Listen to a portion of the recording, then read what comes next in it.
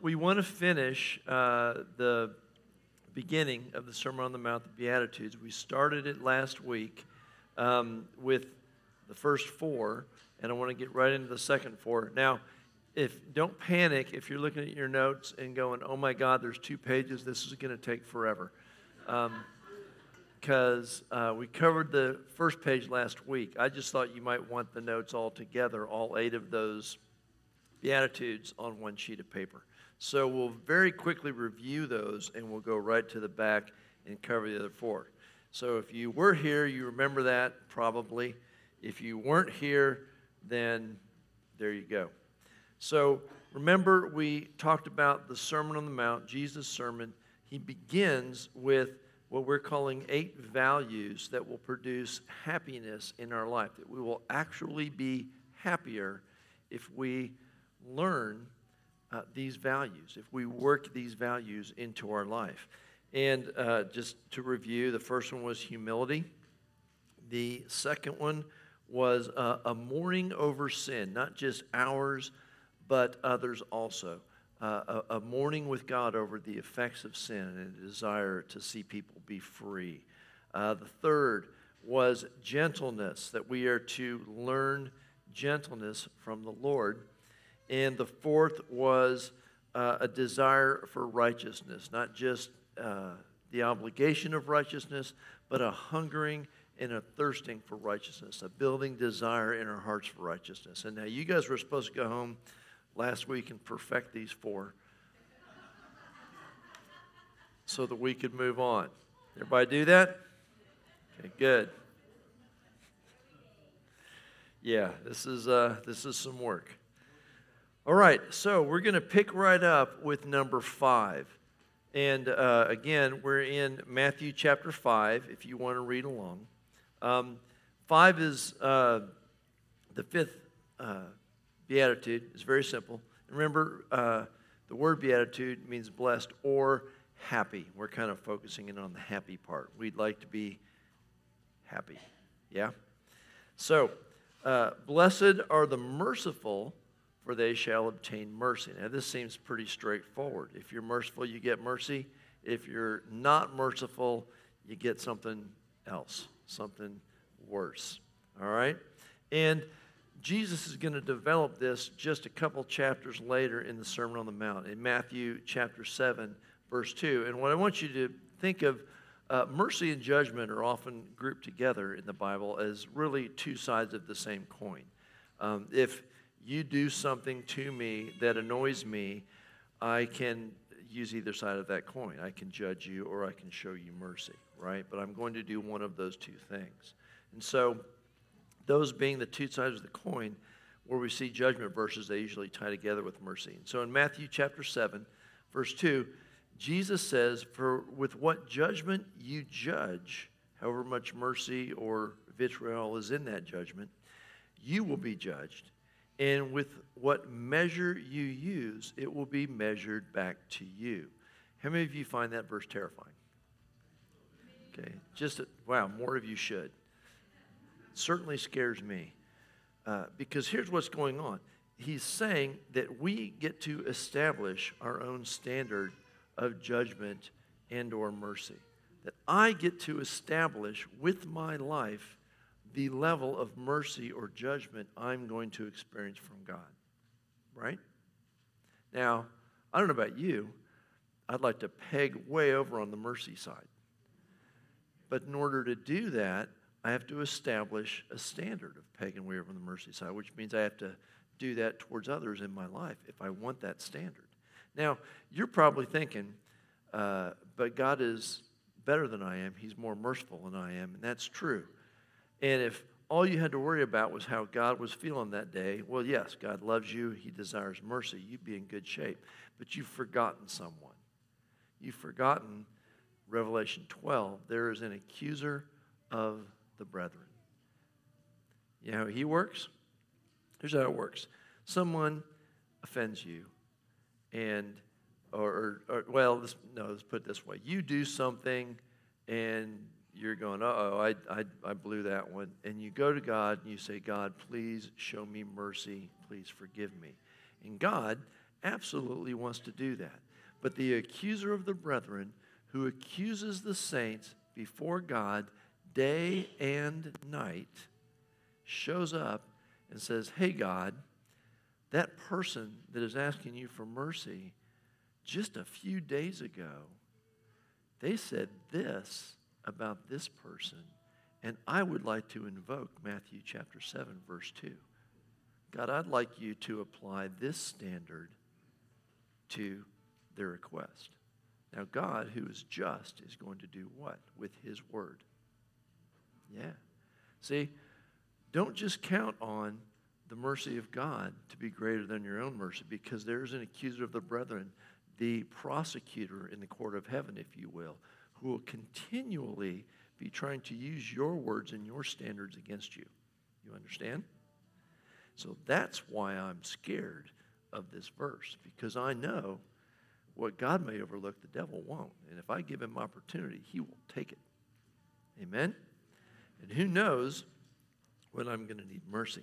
So the point is, we establish our own standard for judgment or mercy. And so it's to our own benefit to have a high value for mercy, not just towards me, but towards others. And what I want you to see is how God looks at mercy. Let's just think of that for a minute. One, he says that mercy is superior to judgment. James 2:13, I love this verse. It says, it starts with the same point we just made. Judgment is without mercy to the one who has shown no mercy. So again, there's that same principle of we set the standard. And then he says mercy triumphs over judgment. Mercy triumphs over judgment. What that word means, it's very interesting. That word means to arrogantly boast over. It means mercy walks right up to judgment, arrogantly says, judgment, I am so much better than you. Every time. Mercy goes, judgment, I'm better than you, and I'm better than you every time. Isn't that awesome? It kind of makes me want to be on mercy's side. All right? So, mercy triumphs over judgment. Here's what that means. And I want to talk about this again. We talked last week about partnering with God, that God wants to partner with us. I want to partner with God. I want God on my side. I want to be on the same team. I certainly don't want to be on the other team that's accusing. So, we know in Micah 7 that God delights in showing mercy, that he finds it delightful. And we're trying to learn to be like God. And sometimes this is requiring us to think in ways that are counterintuitive and foreign to us, really, to delight in mercy, to get a kick out of forgiving people who are mean to me. That's weird, but that's God, right? Here's the other thing, though. In Ezekiel 33, it says, essentially, he takes no pleasure in judgment. He says, I get no pleasure from the death of the wicked. It doesn't do anything for me. I would rather they repent. Now, he has to deal with their sin. He doesn't overlook sin. And so sometimes there's the death of the wicked. The point is, he gets no pleasure in that. He gets no pleasure in judgment. And so if we're going to partner with God, and God gets pleasure in mercy and no pleasure in judgment, can we partner with God if we get pleasure in judgment? See my point? If I want to be God's partner, I got to like the things he likes. He likes mercy. He doesn't like when he has to judge. He doesn't get pleasure in it. He's righteous, and he's always righteous when he judges, but he doesn't get pleasure in it. And so I think of how many times in my heart I've gotten pleasure in other people undergoing judgment. This is dangerous. In fact, in Proverbs 24, it says, when your enemy stumbles, don't rejoice. God may see it and be displeased and quit judging that guy. God's going, I'm working on this. Oh, wait a minute. That's causing Tony's heart to rejoice over judgment. I'm going to stop. I'm more concerned about Tony's wicked heart right now, that he's getting a kick out of his enemy being judged. That's heavy. But we do it, right? Remember I told you, talking about pleasure and judgment. I told you this a few weeks ago because we were talking about mercy. Remember Rachel and the show we were watching? There's that wicked character. This woman was super wicked. And Rachel goes, I don't like this woman. And I said, don't worry, babe, because I know how these shows go. I said, she's going to get hers. They're going to get her. And Rachel goes, I don't want her to get killed. I want her to get saved. Now, I know that's not the way this show's going to go. And I was right. But now I'm going, because I'm kind of looking forward to her getting killed. How many like a good show where the bad guy gets it in the end? Yeah. Or a good book where the bad guy, I mean, it's a pretty common theme, right? But Rachel's heart was, no, I want her to get saved. Well, that's probably God's heart. So now I have to root for her to get saved, even though I know she's going to get killed for the rest of the show. Guys, even the Bible ends that way. The Bible ends with the bad guy getting his. All the bad guys get theirs. There's a lake of fire. The point isn't that happens. And I'm not sure it's wrong that we enjoy that in fiction or in movies.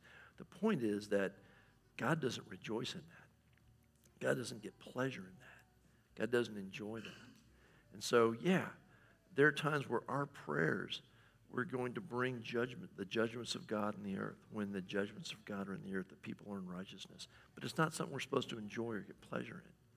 We're supposed to root for mercy. Mercy is superior to judgment. And so this is what Jesus does. In fact, he not only doesn't, rejoice in judgment or get pleasure in judgment, it's just a tool to him for mercy. Remember, we talked about Psalm 89 a few weeks ago. Righteousness and justice are the foundation of your throne. Mercy and truth are before your face. So we said there's only two lenses God has that he looks through in his glasses all the time. He has a mercy lens and a truth lens. Judgment, he looks through the mercy lens. Or in other words, he views judgment through the goal of mercy. I'll show you where you see that. 1 Corinthians 11, where he's talking about communion. He says, I wish you guys would judge yourselves so that you don't have to be judged from God. You should examine your own lives. He goes, when God judges you, says he's chastising you so that you won't be condemned with the world. What's the purpose of God's judgment? To get you to repentance so that he doesn't have to kill you or throw you in a lake of fire, right? So even when God judges, it's through the lens of mercy. He's only using judgment as a tool to get us to mercy. How much better if we value mercy, and even if we see God judging our enemies, go, get them, God, push them at mercy. Get them in mercy, God. Get them in the place where they ask you for mercy. Mercy, God. Get my enemies with mercy. I'm so excited about this. It's probably a better prayer. So, what's my point? You will be happier dwelling in his mercy. First, as a value, I value mercy for those around me. And second, as an experience, because I value mercy for those around me, I'm continually experiencing mercy from God because I need mercy continually. Yeah? All right. You got that one down? Okay, so that's 5 to work on. Let's go to 6. Purity of heart. This one's actually easier than it seems, and I just find this interesting. So he says, blessed are the pure in heart, for they shall see God. Who wants to see God? Good. This is a good crowd. Okay. Purity in heart increases our ability to perceive God. Now let me explain to you, I think this is super straightforward how this works.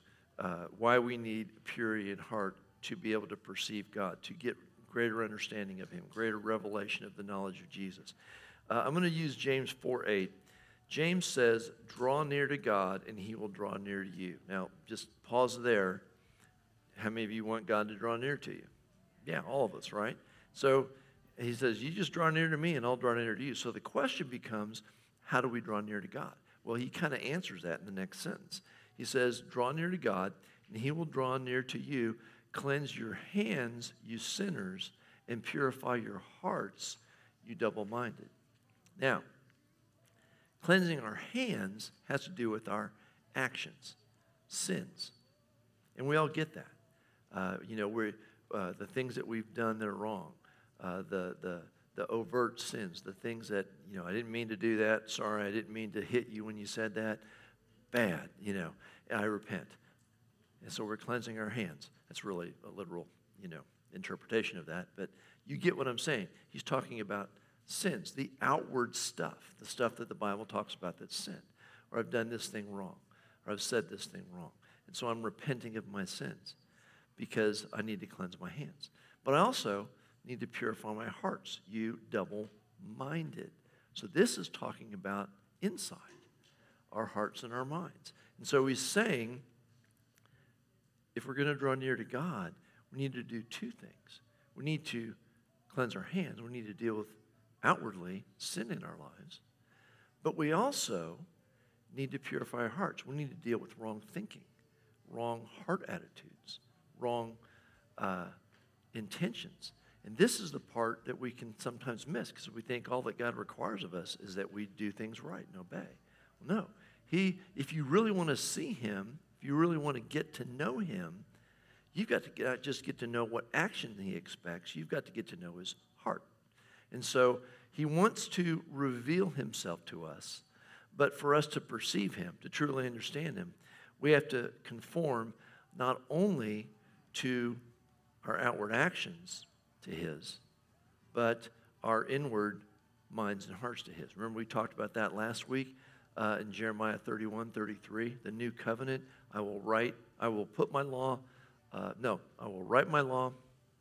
Which one? I forget. I will put my law in their minds and write it on their hearts. Minds and hearts, right?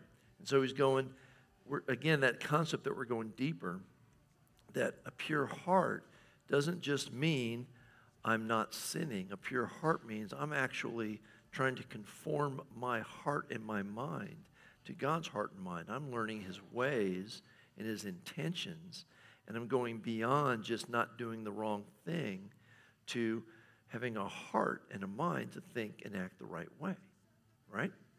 And so it goes a little deeper. Now, I don't think James came up on this on his own. I think he stole it from Psalm 24, which is okay. He was allowed to do that. Let me just read this to you so that you see that we have the exact same scenario going on here. Psalm 24, verses 3 through 6. I'm going to skip some of it. It says, who may stand in his holy place, which is what we want, right? To get in the presence of God, to know God. Who may stand in his holy place? He who has, 1, clean hands, and 2, a pure heart. There it is again, right? And then at the end of this, in verse 6, he says, this is Jacob, the generation of those who seek him, who seek your face. There's the drawing near part. He goes, there's a generation that's going to seek God, seek his face. That speaks of intimacy. Seek to know God intimately by cleansing their hands and purifying their hearts, right? And so I am saying that this beatitude is saying we will be happier seeking to know and confirm to his heart, not just actions. Again, it's a call to deeper intimacy, that we want to seek his face. You know what that means, right? If I come over to you and I'm talking to you and pretty soon I'm 6 inches away from your face, that's a little intimate. All right? You're either going to really like me or go somewhere else. But we are doing that with Jesus. We're going, I want to know you. I want to know what you're thinking. I want to know what your heart is. I want intimacy with you. It's not enough that I just know what you want me to do to behave correctly. I want to know how you're thinking. I want to know what your heart is in this situation. I want to know what your heart is for that person. And what he's saying is, the pure in heart, if we'll do that, he'll begin to show us that. He'll begin to let us see God in a new way. He'll begin to let us perceive God in a greater way, right? So, if we want to increase our ability to see and perceive God, we have to draw near, cleansing our hands and purifying our hearts. Now, purifying your hearts is a bit of work, right? But you're on it, and we're working it. Amen? Okay. That's 2. The next one is peacemakers. Blessed are the peacemakers, for they shall be called sons of God. And I put in your notes that peacemakers have fully embraced God's intentions. Basically, it's just going, I get it. I'm ready to join in the family business. What's the family business? Peace. That's what we do. It's what the family of God does. God the Father, God the Son, God the Holy Spirit. They're about peace. And so, peacemakers are called sons of God because they're starting to look like their dad, right? Who makes peace. It's that simple. If you want to look like dad, be a peacemaker. So let's talk about what it means to be a peacemaker. Now, again, family business, Jesus is the Prince of Peace, right? It's his title. So everywhere Jesus goes, peace. There are so many verses on peace. John, when we're looking at John 14 and 15, my peace I give you, my peace I leave with you, not as the world gives peace.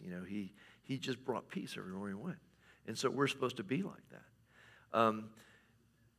In Luke 2, since it's Christmas, remember some angels showed up. There was a heavenly choir, and there was some shepherds, and the angels were telling the shepherds about Jesus being born in a manger. You remember what they said? They sang a song that announced the intentions of God with this: peace on earth, goodwill towards men. That's it. Angels, why are you here? Oh, we want to tell you about Jesus. What's the big deal? Well, he's coming to earth to bring peace on earth and goodwill towards men. That was the announcement. And so we, if we're going to be in the family business, have to be all about peace on earth and goodwill towards men. In fact, 2 Corinthians 5 says that we have been given the ministry of reconciliation, which is another word for making peace. Now, primarily, it's the ministry of telling people they can be at peace with God through Jesus who died for their sins through the blood of Christ.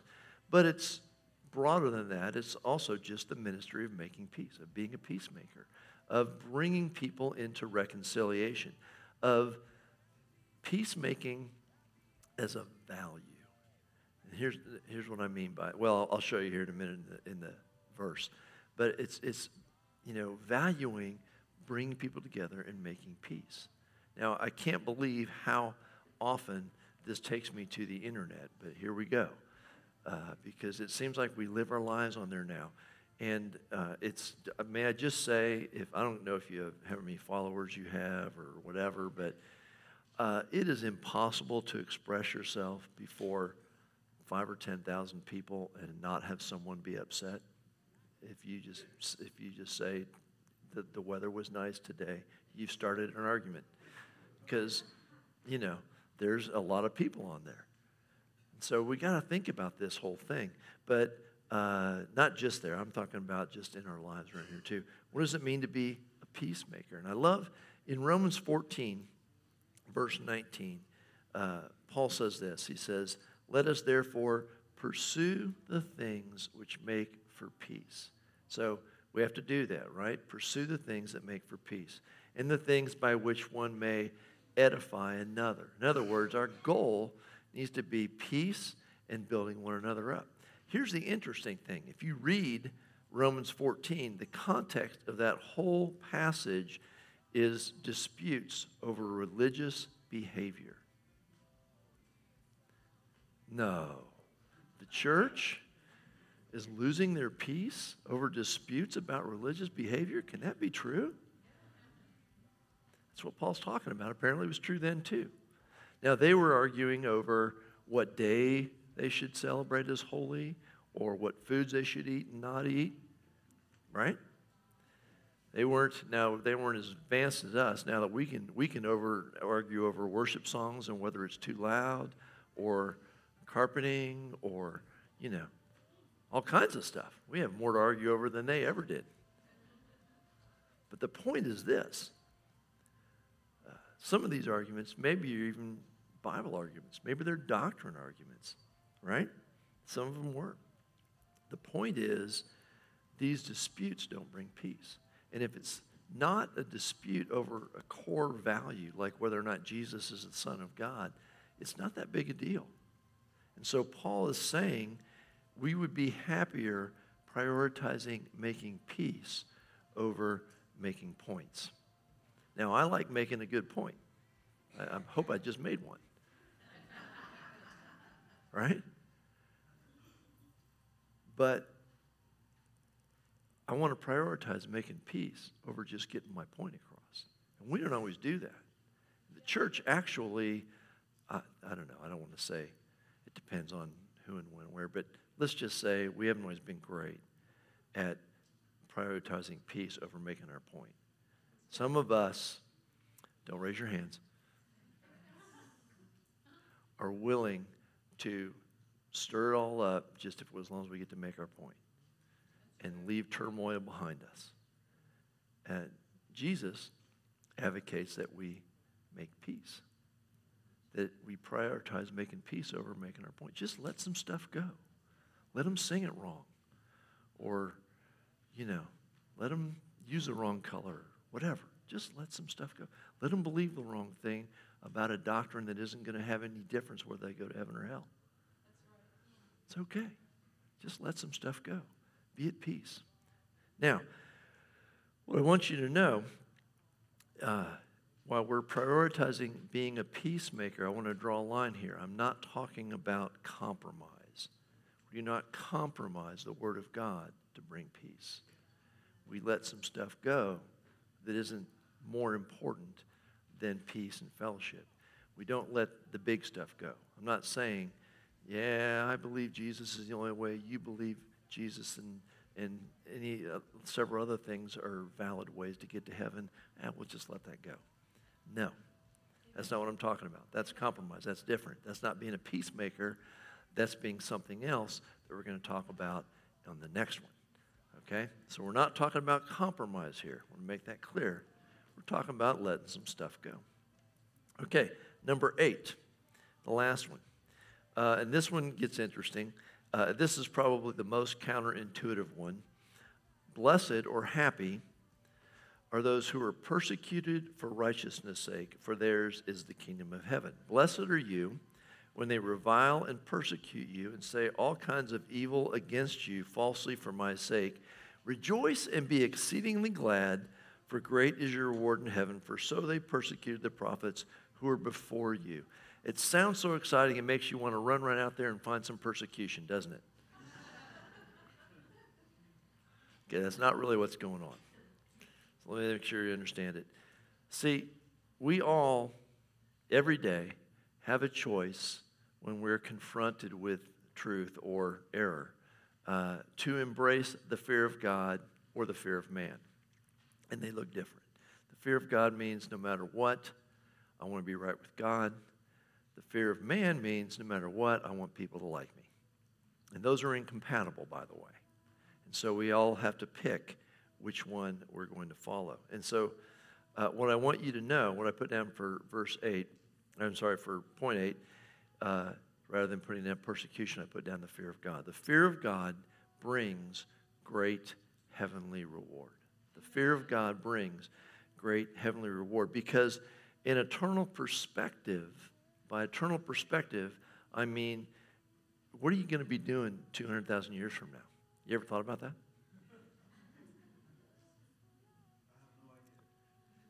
Why don't you think about it? You're going to be alive, aren't you? See, that's an eternal perspective. You start thinking about that, and what you're doing 10 years from now doesn't seem as important. Right? I've done that where I was counseling sometimes. People were in an argument, they couldn't get over it.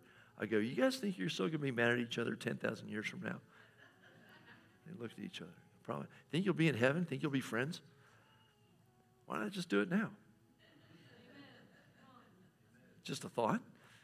It's an eternal perspective. So an eternal perspective frees us from the need to protect our lives. See, if you don't know Jesus, if you don't have an eternal perspective, if you think this is all you get, man, you fight for every scrap. You got to protect your life. You got to get stuff, and you got to have stuff that makes you happy, and you got to be happy fast because life is short, and you might die soon, and then you got nothing, right? It's not us. We have an eternal perspective. That's what Matthew 16 is talking about when he says, if anyone desires to come after me, let him deny himself and take up his cross and follow me. For whoever desires to save his life will lose it. But whoever loses his life for my sake will find it. And he's talking about being happier in this life, not just eternity. He's saying if you'll give up the pursuit of the good life, I'll give you the eternal good life. And I'll give you a better life even here, even though the world might not think it's better. And then he goes on, he says, by the way, what does it profit you if you have an awesome life and lose your soul? What does it profit you if you spend 80 or 90 years being wealthy and loved and well-respected and blah, blah, blah, if you spend the next few 100,000 years in a lake of fire? How is that profitable to you? He's saying have an eternal perspective. And then he ends it by saying, in verse 27, I am coming back, and I am bringing reward. So he gets into that reward thing. So he encourages us to fear him more than the fear of man, because we're going to live forever, and having an eternal perspective will free us from protecting our lives. And so here's what we see. We're not really seeking persecution, so feel free to avoid it if you can. I certainly will. But what he's saying is we have to accept it because it's inevitable. Jesus in John 15 says, the servant is not greater than his master. If they persecuted me, they will persecute you also. It will happen, but only if he's really your master. If you compromise, you can avoid persecution. But if he's really your master, someone's not going to like it. Paul told Timothy, yes, and all who desire to live godly in Christ Jesus will suffer persecution. Now, you don't have to suffer persecution as long as you're willing to give up living godly in Christ Jesus. But if you decide to live godly in Christ Jesus, you're going to suffer persecution. You understand? Now, the good news is it's mostly verbal. Well, I don't know if that's good news. It depends on how important it is for you to be liked. But it's mostly verbal. We even see here, when they revile you and say all kinds of evil against you falsely for my sake. So most of the time, the persecution we're going to put up with is verbal. Basically, the world hated Jesus, and they said bad things about him, and they're going to hate us and say bad things about us. And so all those who desire to live godly, your godly life is going to annoy people who don't want to come into the light but want to keep their darkness. It's going to annoy them, and the only way they can deal with that is to talk badly about you. Because if you're right, then they're wrong, and that's, painful. Yeah? And so it's going to happen. It's not that we're seeking persecution. It's that we will be reviled. Christians will be spoken against. You specifically maybe will be spoken against because of a stand you take. Maybe this has happened in your work or your school or your family. People ridicule you behind your back because, we just saw it, the new Speaker of the House. His son and him have an accountability agreement that they won't look at porn. He got ridiculed for that. What has our country come to when we're mocking our congressmen because they won't look at porn? Right? That's this. And he just ignored it because he has the fear of God. So, by the way, in the parallel passage, remember the parallel passage of this is in Luke. In Luke 6, when it deals with this beatitude, in Luke 6, verse 26, he says, he adds to this, beware when all men speak well of you. Ooh. Right? Because it's inevitable. They didn't speak well of Jesus. Well, not all men. So it's inevitable. Somebody's not going to like you representing Jesus. Now, if it's really important to you that everybody speaks well of you, you're going to have to compromise for that. Especially if it's really important that everybody speaks well of you online. You're going to have to compromise a lot. You understand? So we have to decide fear of God, fear of man. Is it important that God thinks well of me, or is it important that people speak well of me? I'm pretty sure you can't have both. Okay, anyway, fear of God brings great heavenly rewards. Let's look at how the apostles handled it. In Acts chapter 5, this is interesting. And when they had called for the apostles, this is the Sanhedrin, the religious leadership council. And when they had called for the apostles and beaten them, so that's a little bit more than just, saying they didn't like them. They actually gave them a good beating. And when they had called for the apostles and beaten them, they commanded that they should not speak in the name of Jesus, and they let them go. So they departed from the presence of the council, rejoicing that they were counted worthy to suffer shame for his name. These are weird guys. They got beat, and they went and had a party. They went away rejoicing. They went and started worshiping. They thought this was awesome. But that's weird, right? Now, even consider this. Not only that, and daily in the temple and in every house, they did not cease teaching and preaching Jesus as the Christ. This is what got them beat in the first place. And they specifically told them, stop doing that. So they went, they enjoyed their beating, and they kept preaching Jesus. What is wrong with these guys? What do they know that we don't know? Now, I want to point something else out to you.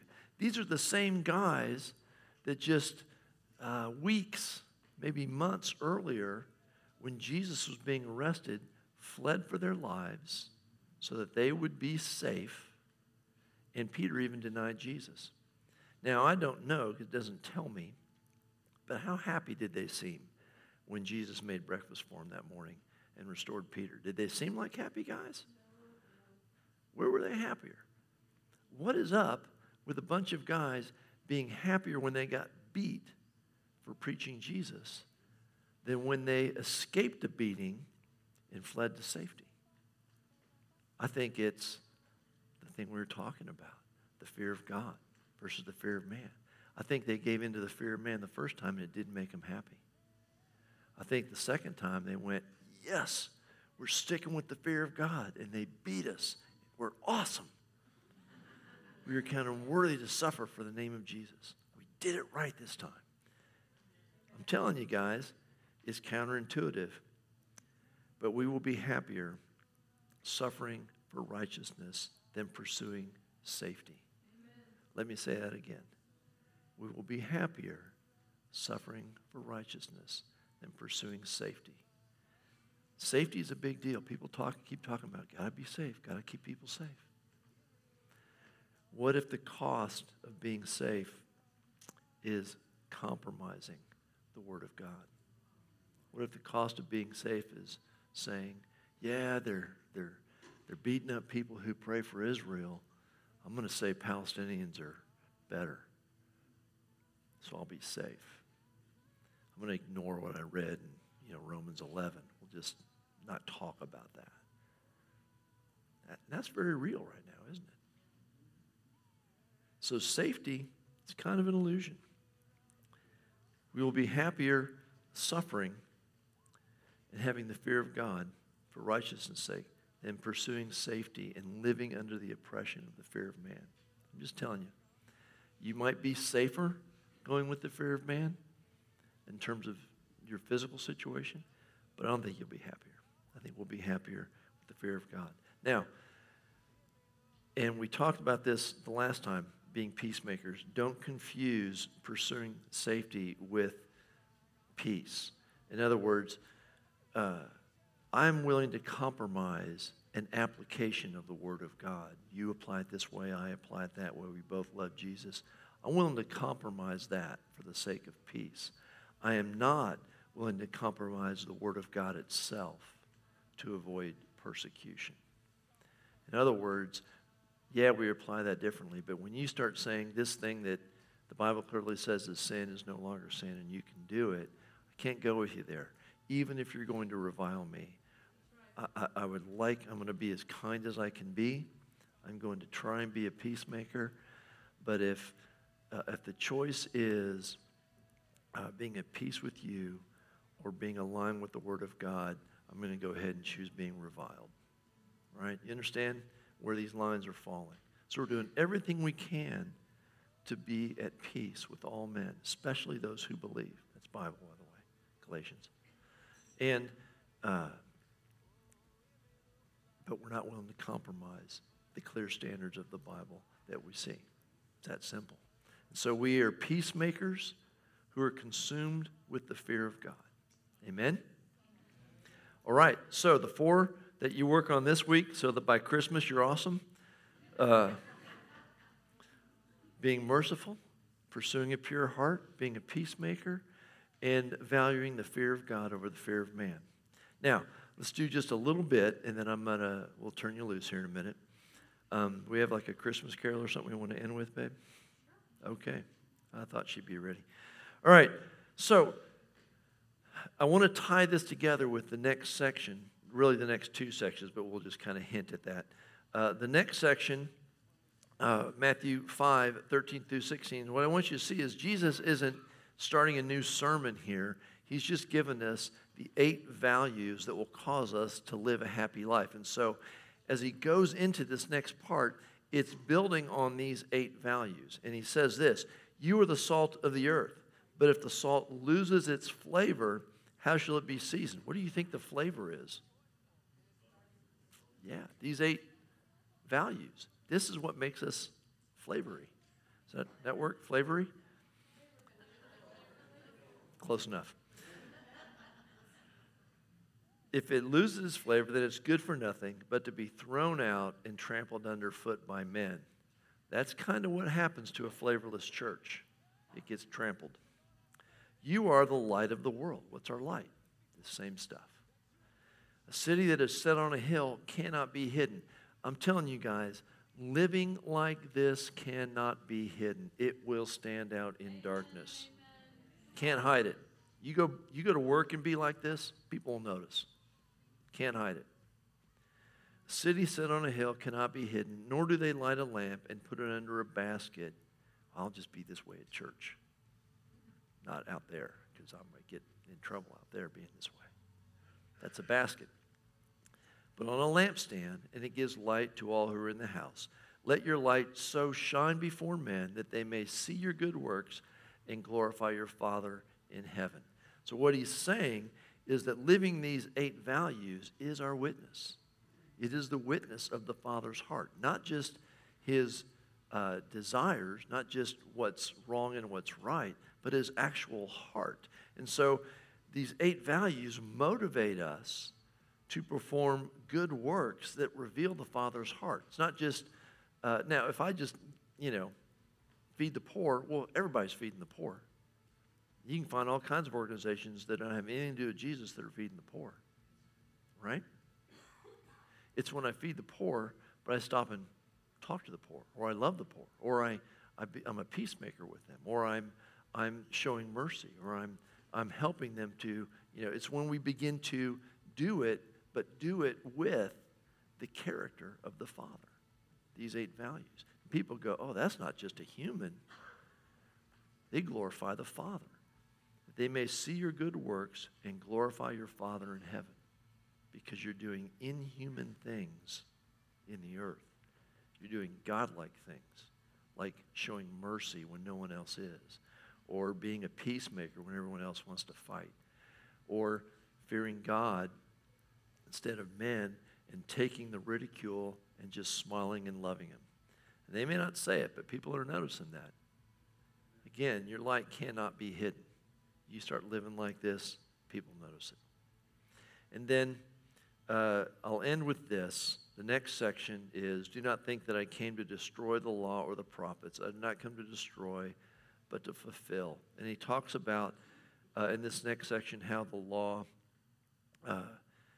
isn't going to be taken away, but is going to be fulfilled. We'll talk about that more in the next time in our next section on the Sermon on the Mount, but I just wanted to give you this. What he's saying is these 8 values don't replace the law, but they satisfy its intent. It's what we talked about in the beginning, that we're moving from outward behavior to the intentions of the heart.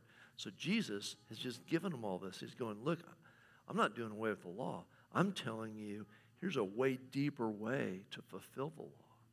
These things will not only cause us to do the outward things of the law, but they will satisfy the heart intentions of the law. Not just the doing it, but the why we're doing it. And doing it on a whole nother level. Amen?